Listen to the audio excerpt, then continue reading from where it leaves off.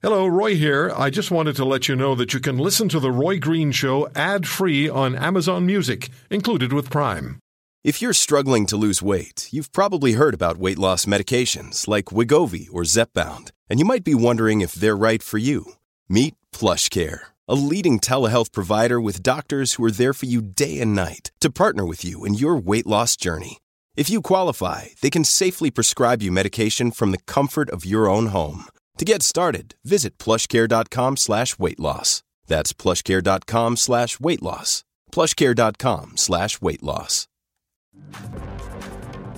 With me now is Alan Carter, Global News anchor in Toronto and host of the Alan Carter Show on AM 640 in Toronto. Alan, thanks for the time. Where are you? What are you seeing?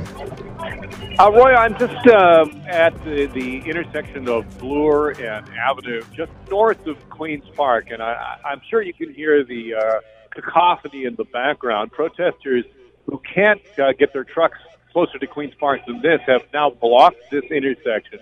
And this seems to be where the center of the protest is right now. A lot of flags waving, a lot of honking, as you can hear, a lot of people back and forth, and no traffic moving at all. And what's the mood of the people who are there, Alan? Angry. Especially when they, see a Global News mic flag, they don't hold back in terms of their anger. A lot of people angry at what they consider to be misinformation from the media. A lot of people say, well, we're not getting both sides.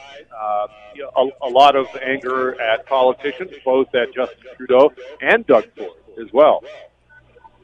Can you give us a bit of a sense of what the police are doing? We've heard about Toronto Police and the Ontario Provincial Police taking preemptive action to make sure that the protesters, the trucks, the other protesters don't get too close to Queen's Park. What's the reality?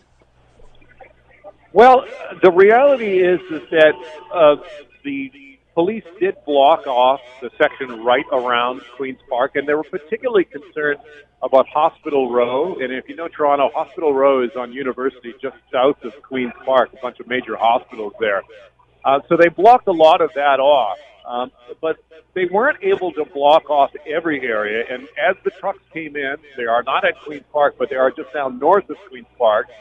And when they moved in and blocked this intersection, then the entire protest moved from where it was at the provincial legislature up north to here. So, the police have been successful in keeping the trucks away from the hospitals and away from the provincial legislature, but have not been successful in stopping this blockade, at least at this intersection. Is there any idea, Alan, of the size of the crowd? I'm receiving emails from people who are there, some suggesting there's 50,000 people, others saying 5,000. Others are just taking wild guesses. Is there any idea of how many people are actually there? Yeah, that is so tough, Roy. I can only kind of tell you what I have seen. Is because it has been so dispersed, and with the crowd moving from place to place, it's kind of tough. When I saw the height of the crowd, when there were some speeches just north of Queen's Park, I put it at around maybe 2,500, 3,000 people that I saw there. But that might not be the totality of everyone here. It's difficult to judge because they're so spread out. Yeah. Now, what other concerns? Is there a real concern about a repeat of a multi-day occupation of downtown Toronto? Police have already said that won't happen, but is there concern about that? Well, I think there is. I mean, I think just from what I'm looking at here, let me give you a sense of what I'm seeing. Here at this major intersection, you have dump trucks full of protesters that are in the middle of the intersection. Also, more trucks just completely gridlocked through this area. So I think the question has got to be is this going to be something that will dissipate over the course of the day? I mean, will it end, as people go home and this has been, at this point, a peaceful protest? Or will they choose to just simply stay like they did in Ottawa? At this point, I don't think there's any way really to know. Yeah. I don't want to pretend that I have all the questions. Alan, you're an experienced newsman, a reporter, news anchor, radio talk show host. Just give me what you think we need to know from Alan Carter, because I'm going to miss it. If I try to ask you all the questions that I think are important, I'm going to miss something really important from you. I think you're selling yourself short there, Roy. I do. I think that the thing that has struck me is the breadth in width of the anger. Not everyone has the same concerns. I spoke to a nurse who said, she's not anti-vax.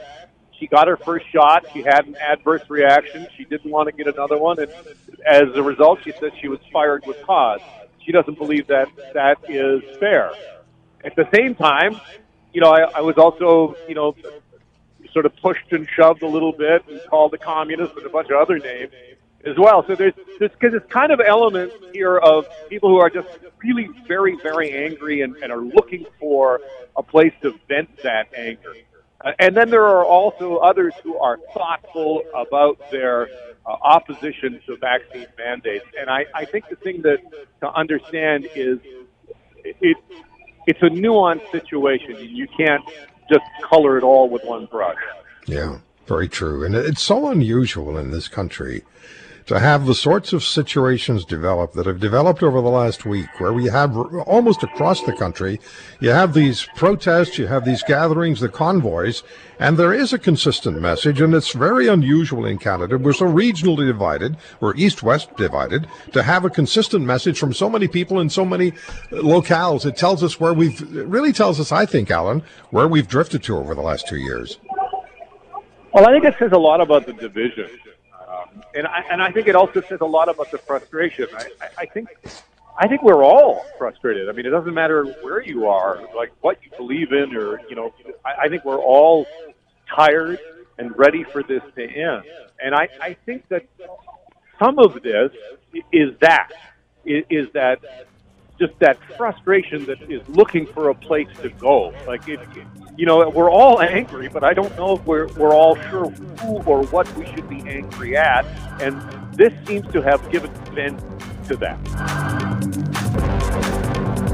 If you want to hear more, subscribe to The Roy Green Show on Apple Podcasts, Google Podcasts, Spotify, Stitcher, or wherever you find your favorites.